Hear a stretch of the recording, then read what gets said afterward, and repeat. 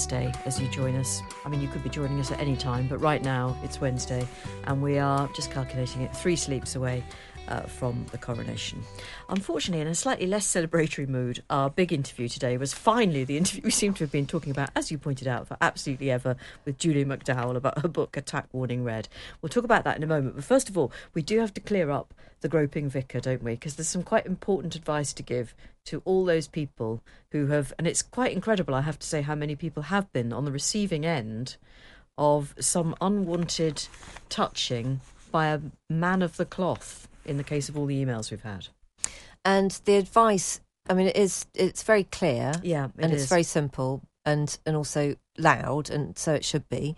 It's a massive safeguarding issue, and you just need to go and tell somebody. Yeah, every diocese has a safeguarding representative. So you just go online, have a look within your diocese. There'll be a website, there will be a number, and you could always be anonymous if you call that number as well, if you think it is difficult for you. But you should definitely not be shy of reporting it, because if it's happened to you, it's probably happening to somebody else.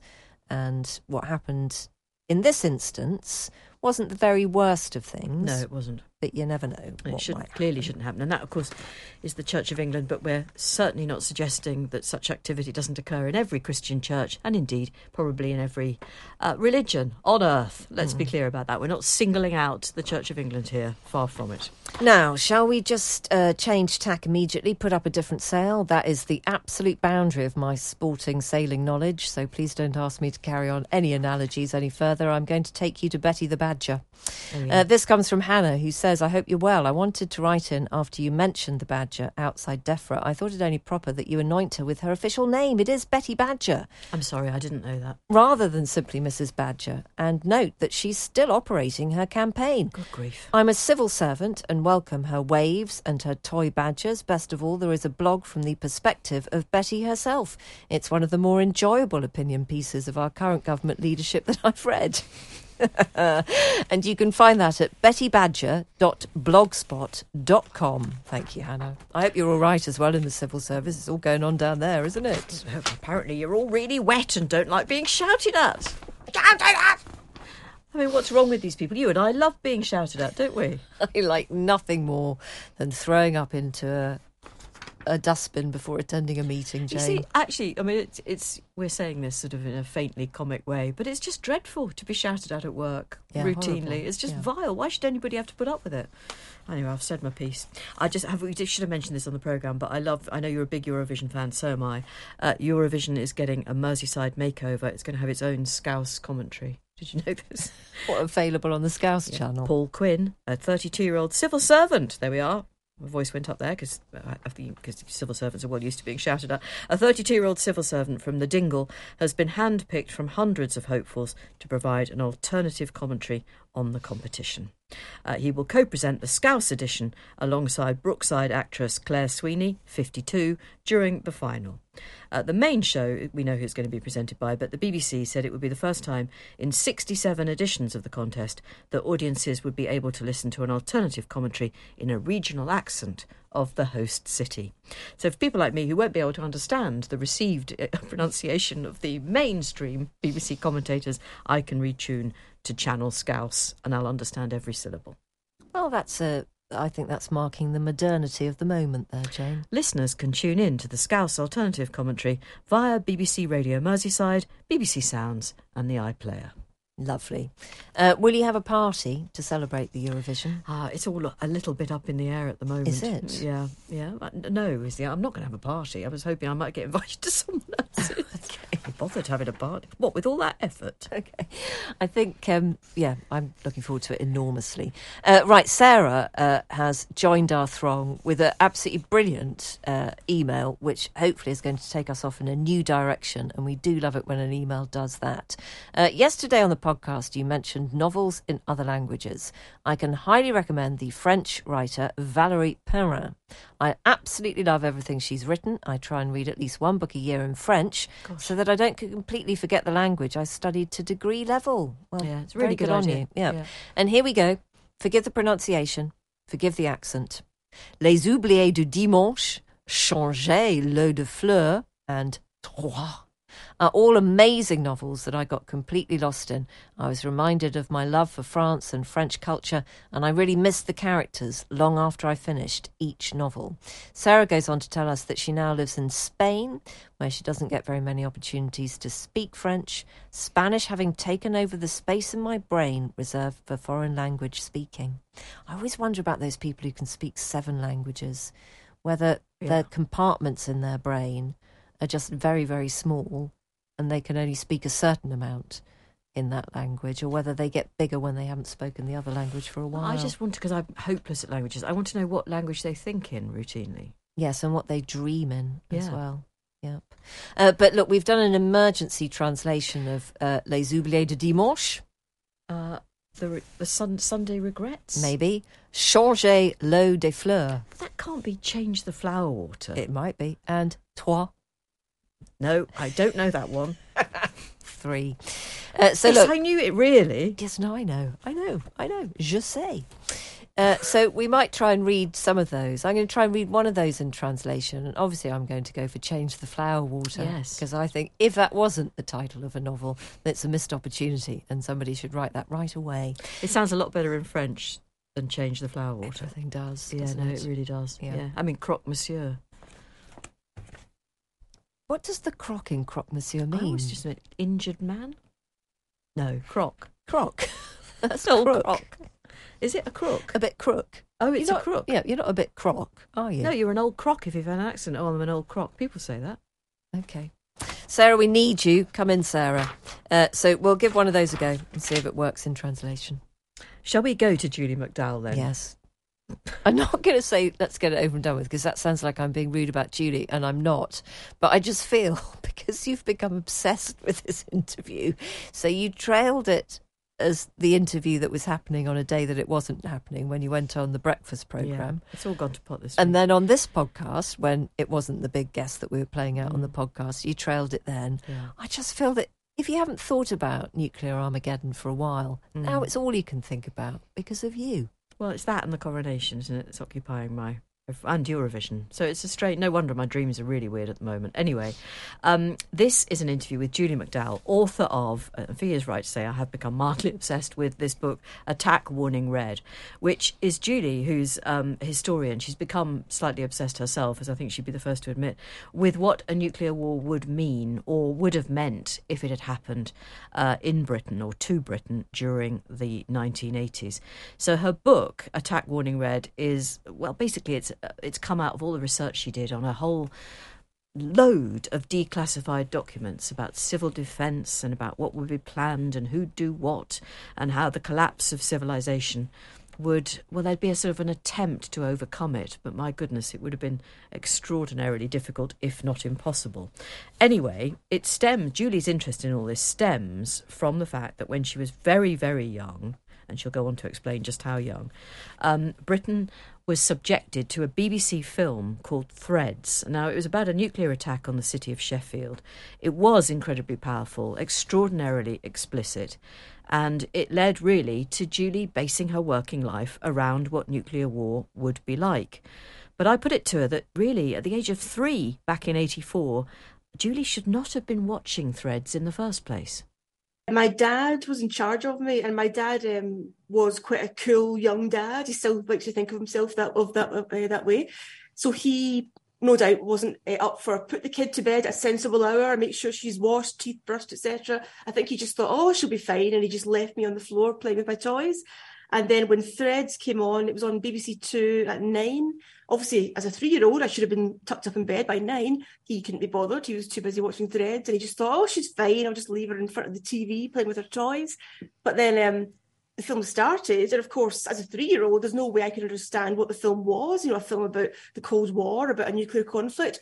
But I was able to, of course, observe the scenes of horror on the screen.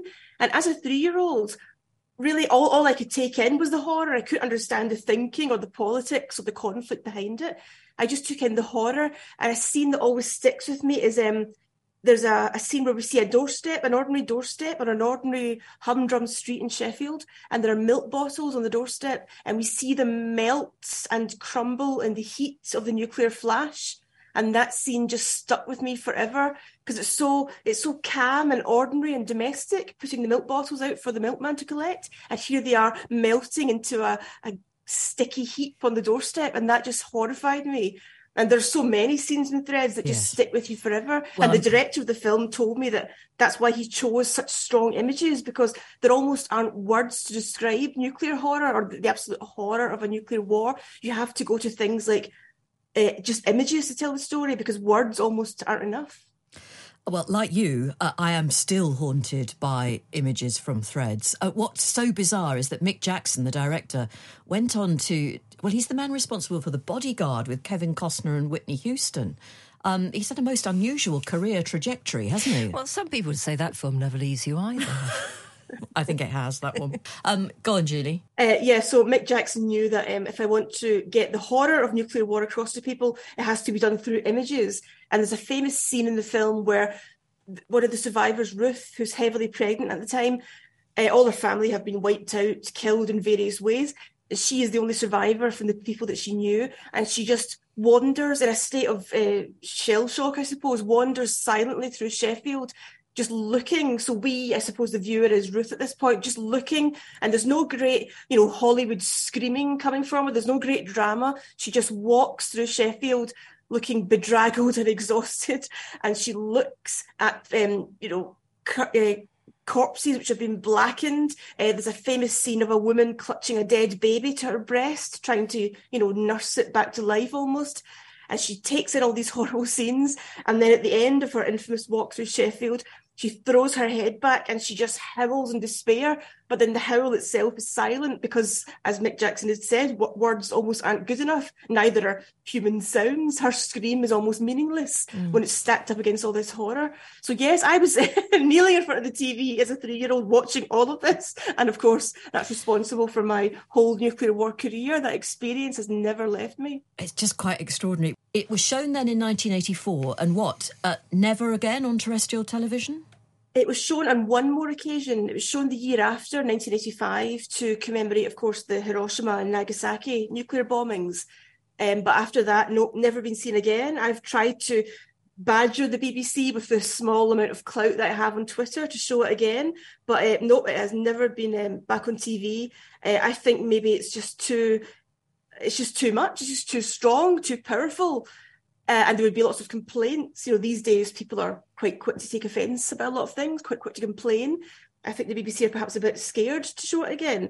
But perhaps just now, with what's going on in Russia and Ukraine, the war in Ukraine, perhaps they have to be a bit more careful. It might actually cause some genuine panic and discomfort if it's shown just now. But I would say that's a good thing. We should be uncomfortable and worried and anxious with what's going on in Ukraine. And can we talk a bit more about those people who you mention in the book, Julie, whose lives were completely ruined by their belief that their reality was going to be ended? I was so struck by the story of Elsie Marshall. Oh, that's a horrific story, yes. It happened in the 50s.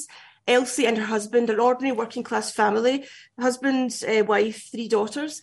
They killed their 3 young daughters, gassed them in bed, and then the mother and father, vanished to the seaside, jumped to the sea, roped themselves together, jumped into the sea and killed themselves by drowning. And the suicide letter that they left for Elsie's mother was about fear of an impending war. They, of course, remembered the Second World War, and they didn't want their children to go through another world war, one which, of course, this time around would be a nuclear war, probably one involving atomic and thermonuclear weapons. And at the time in the 50s, when they did this terrible thing, this murder-suicide, the newspapers were constantly filled with talk of an impending war, but also with constant talk of nuclear tests all around the world.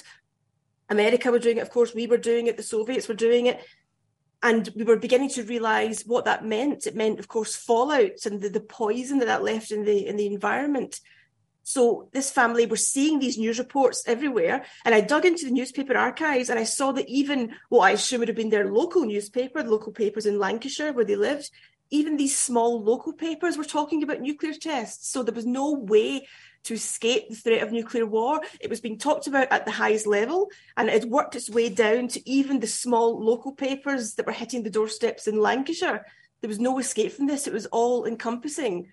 And of course, that's the horror of nuclear war. It can happen, say, a bomb can drop in London, Moscow, Washington, the big capitals, but the small towns in Lancashire, for example, can still be affected by it because of fallout.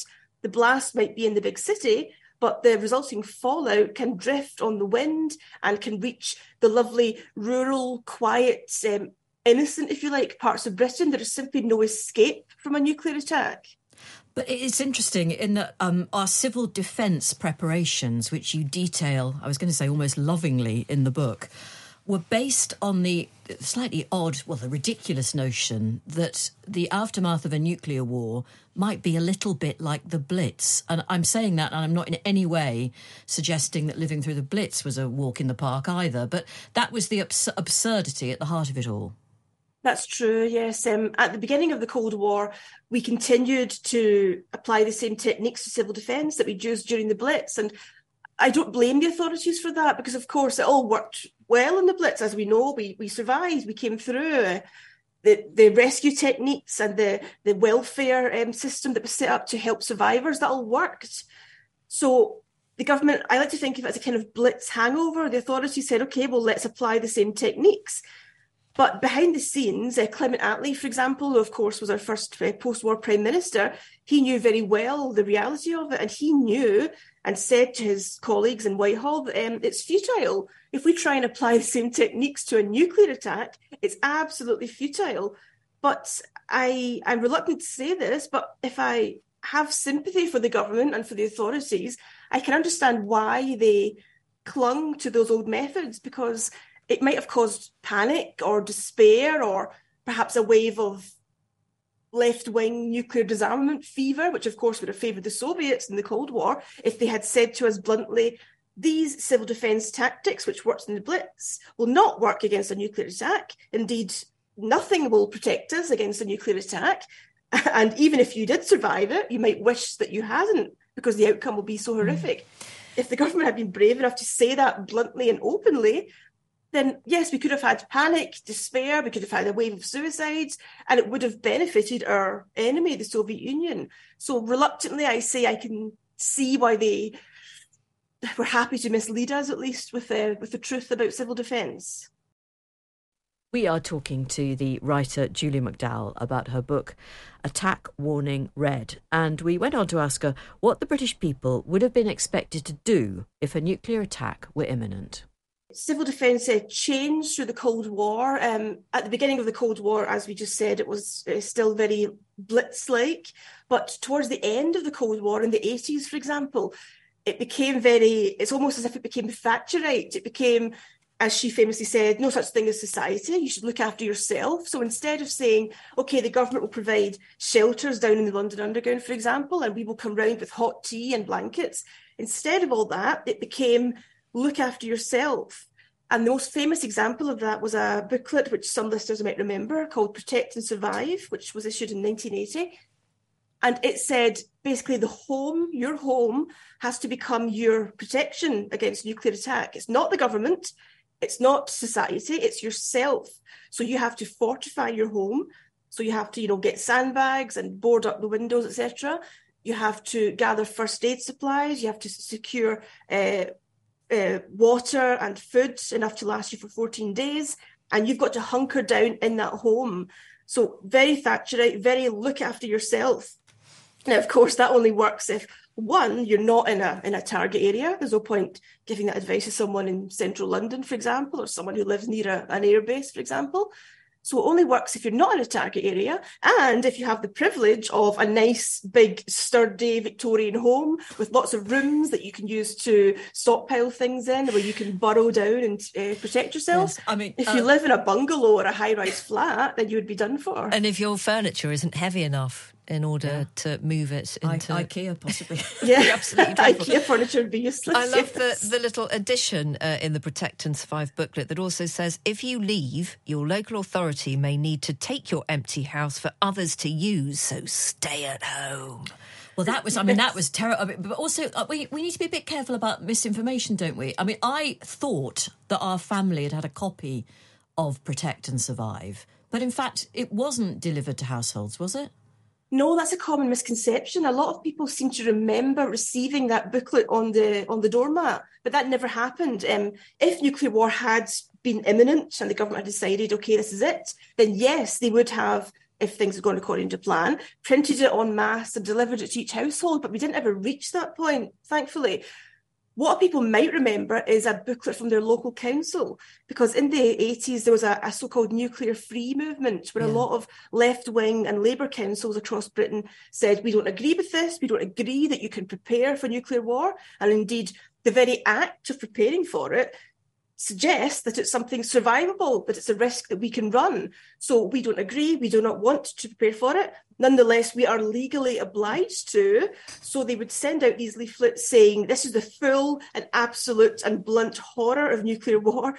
So that was their way of fulfilling their obligation to Whitehall. We are educating and informing the public, but we're doing it in a very lurid, hideous and honest way. So much so that Whitehall might have preferred if they'd just shut up about it. I mean, this book it couldn't be more bleakly comic, and some of the nuggets you've dug up about the role of the WRVS, for example, and the possibility of them operating a jigsaws on wheels service.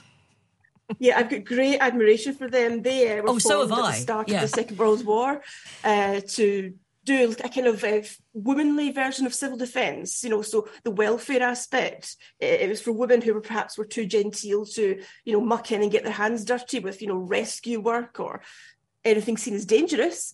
But they could be on hand to provide blankets and food, the typically old-fashioned feminine type of civil defence. And they continued during the Cold War to cling on to that same notion that after a nuclear attack, we will still turn up with blankets and foods. And we all know that the Women's Royal Voluntary Service are famous for their Meals on Wheels service, which they provide to the elderly.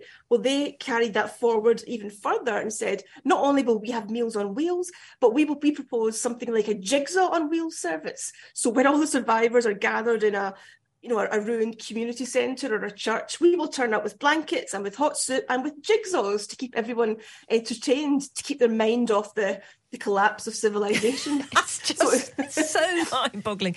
Can you also tell us about Operation Vicar Elastic?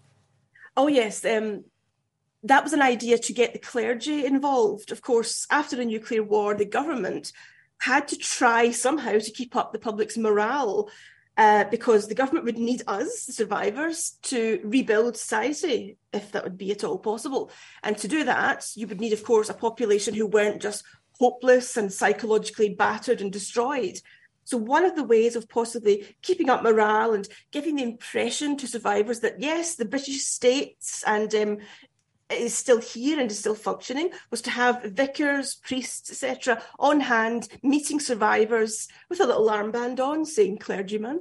And that would give the impression, hopefully, that everything was still ticking along. The street might be choked with rubble and corpses, but here is the vicar with his vestments on to give you spiritual advice and to give you guidance. So he would represent, of course, the religious side of things, but he would also, in a way, represent the state and the fact that organisation was still going on. So there was still a state there to work for and to, importantly, obey. You know all this, Julie, and now you've told us, and I'm not sure whether I'm grateful or not, to be honest, but you know it because you've been researching all these declassified documents. And we can sort of laugh about this as though the threat has gone, but it hasn't gone, has it? In fact, it's presumably, tell us what you think, no less likely than it was back in the 1980s. That's true. I think at the end of the Cold War, we were all, well, certainly I was, far too ready to think the threat of nuclear war has gone now. And when I think back to the 1990s, it all seems ludicrously happy and giddy and carefree. I was just a teenager then, so maybe that colours my memory of the 90s. And now that seems to have gone completely. And of course, the nuclear threat didn't go away.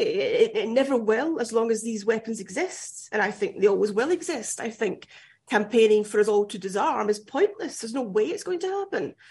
What we should do is campaign to have nuclear weapons reduced and to make them more safer, so they're not all on hair trigger ready to be fired with a few minutes' notice.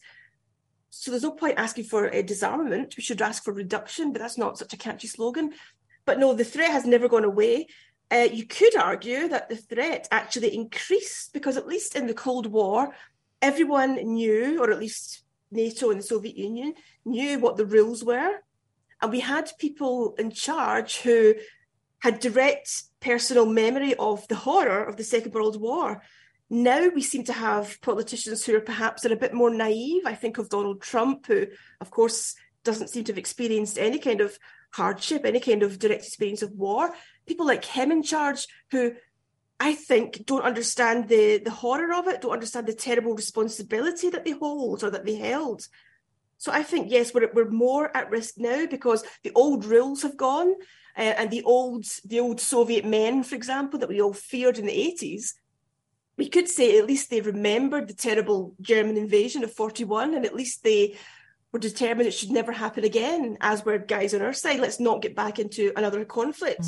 And I think now we're a bit too cosseted and naive and innocent, and we're like children playing with these horrific toys, and we have no idea really what we're holding in our hands and what the outcome could be. Do you think that climate anxiety is very much the same as nuclear anxiety? Can we make a comparison? Because a lot of people who are campaigning vigorously against climate change would say that it poses exactly the same kind of physical, mental and existential threat to humankind. I don't doubt climate change at all, of course, but in a way I kind of resent it because it seems to have taken attention away from the threat of nuclear war. I saw a photograph recently of young people doing a so-called die-in down in London, where they, of course, they all lie down in the street and, represents, a pile of the dead, of what would happen with severe climate change.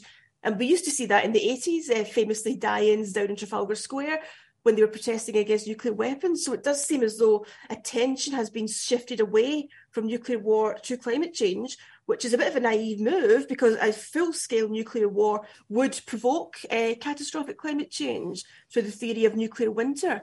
So if your fear is climate change, you should also fear nuclear war, which could bring about climate change and a lot quicker and a lot more suddenly than gradual climate change through industrialisation, for example. So, in brief, if you can, Julie, planning for a nuclear war hasn't stopped, has it? No, our government are still, I assume, still planning for it. There's no reason why they wouldn't be. The only difference is that if I go into archives, I won't find any documents and papers about it. They will be released, I assume, in 50 years' time, if we're all still here. So there's no reason to think that the planning has stopped. It's not available for ordinary members of the public like us. That is the author Julie McDowall. And I did think it was really interesting, the question you put to her about the environment and young people and the fact that, Julie makes the point that she doesn't believe we can get rid of nuclear weapons, but they should. It is interesting that they don't appear to crop up much in the environment debate and all those people who are so passionate about climate change. Do you think it's just nuclear arms fatigue? I can't think of any other explanation. It must be. And an acceptance that actually the way nuclear arms have been handled within their lifetime has made them appear not to be the threat because that we thought they were. Because I suppose, people would say, and you might well say entirely legitimately, their very existence has prevented a war. Although not every war, as we know, but it's prevented a nuclear war. Yeah.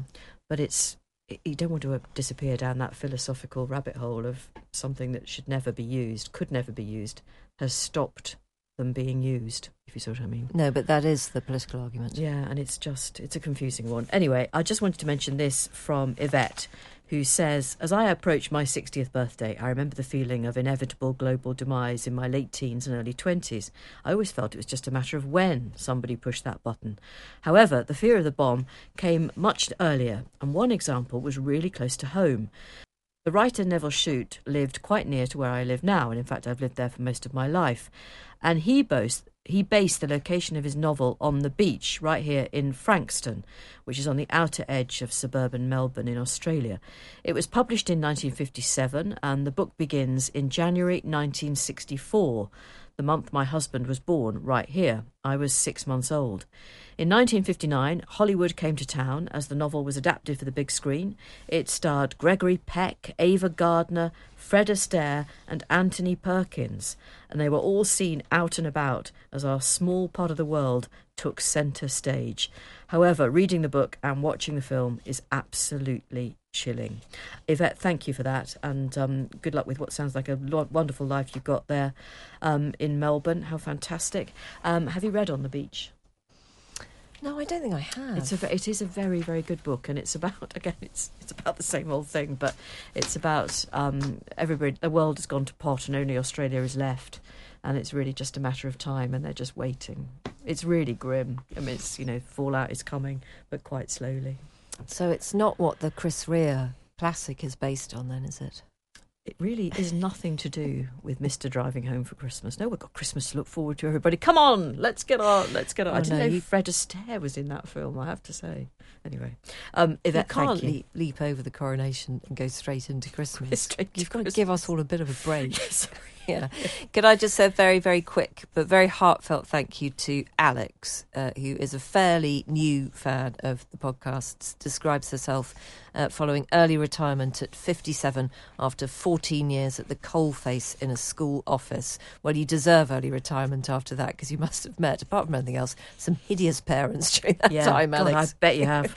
But it's a really lovely picture that she sent of her and her 20-year-old daughter. The photo is taken by your 20-year-old daughter. It's of you and your 19-year-old daughter holding hands when you were sauntering down a lovely street in Madrid 2 weeks ago. And it's just a beautiful thing, actually, these little details of people who still hold hands with their mums. And do you know what? It really made me think, actually, next time I go and see my mum, if we go out and about, to actually hold her hand too. Because I think, my mum's in her 80s now. We don't see each other as often as we should do, or we can do. And I think actually it would be a lovely thing, wouldn't it? I would absolutely love it if I make it to 81 for one of my kids to come, and we'll be sauntering around Aldi, doing the weekly shop, and their little hand reaches out to mine. So I'm going to try and do that. So thank you for everybody who's been in touch about that. Earlier today, during the live programme... No, I'm not holding your hand. No. Not during the live programme, no, but not during the podcast. You talked about the possibility of us being strangled by our robot carers. So I'm here to bring joy to your life. I mean, you say I'm a gloomster. Bloomin' heck. I've got a question here which I'm hoping our operatives will be able to answer. It's from Anne. I'm an avid listener to your podcast, both now and... Yes, all right, thank you, Anne. I was looking forward to listening to your show on Saturday to hear your take on the proceedings. However, I will be flying back from Zurich while you're broadcasting after a mini tour of Europe, taking in Budapest, Bratislava, Vienna and Liechtenstein. What a life you lead, Anne. Doesn't that sound fabulous? Will the show be available on the Times Radio app to listen from the start later in the day? Or what is the answer? The answer is, I hope you heard that from rather husky assistant Eve there. It's yes.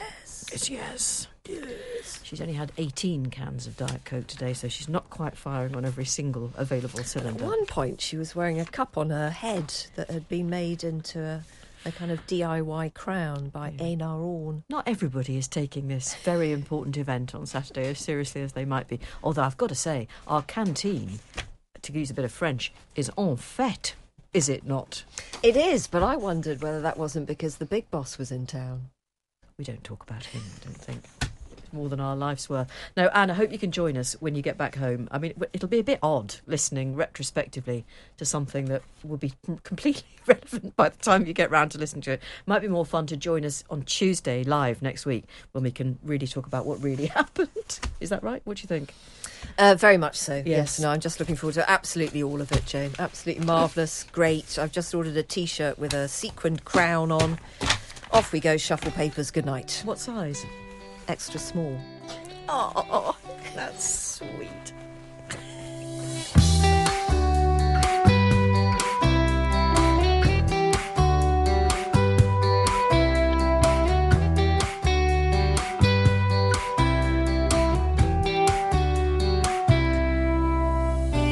Well, Well done for getting to the end of another episode of Off Air with Jane Garvey and Fee Glover. Our Times radio producer is Rosie Cutler, and the podcast executive producer is Henry Tribe. And don't forget, there is even more of us every afternoon on Times Radio. It's Monday to Thursday, 3 till 5. You can pop us on when you're pottering around the house or heading out in the car on the school run. Or running a bank. Thank you for joining us, and we hope you can join us again on Off Air very soon. Don't be so silly. Running a bank? I know, lady. A lady listener. I'm just sorry.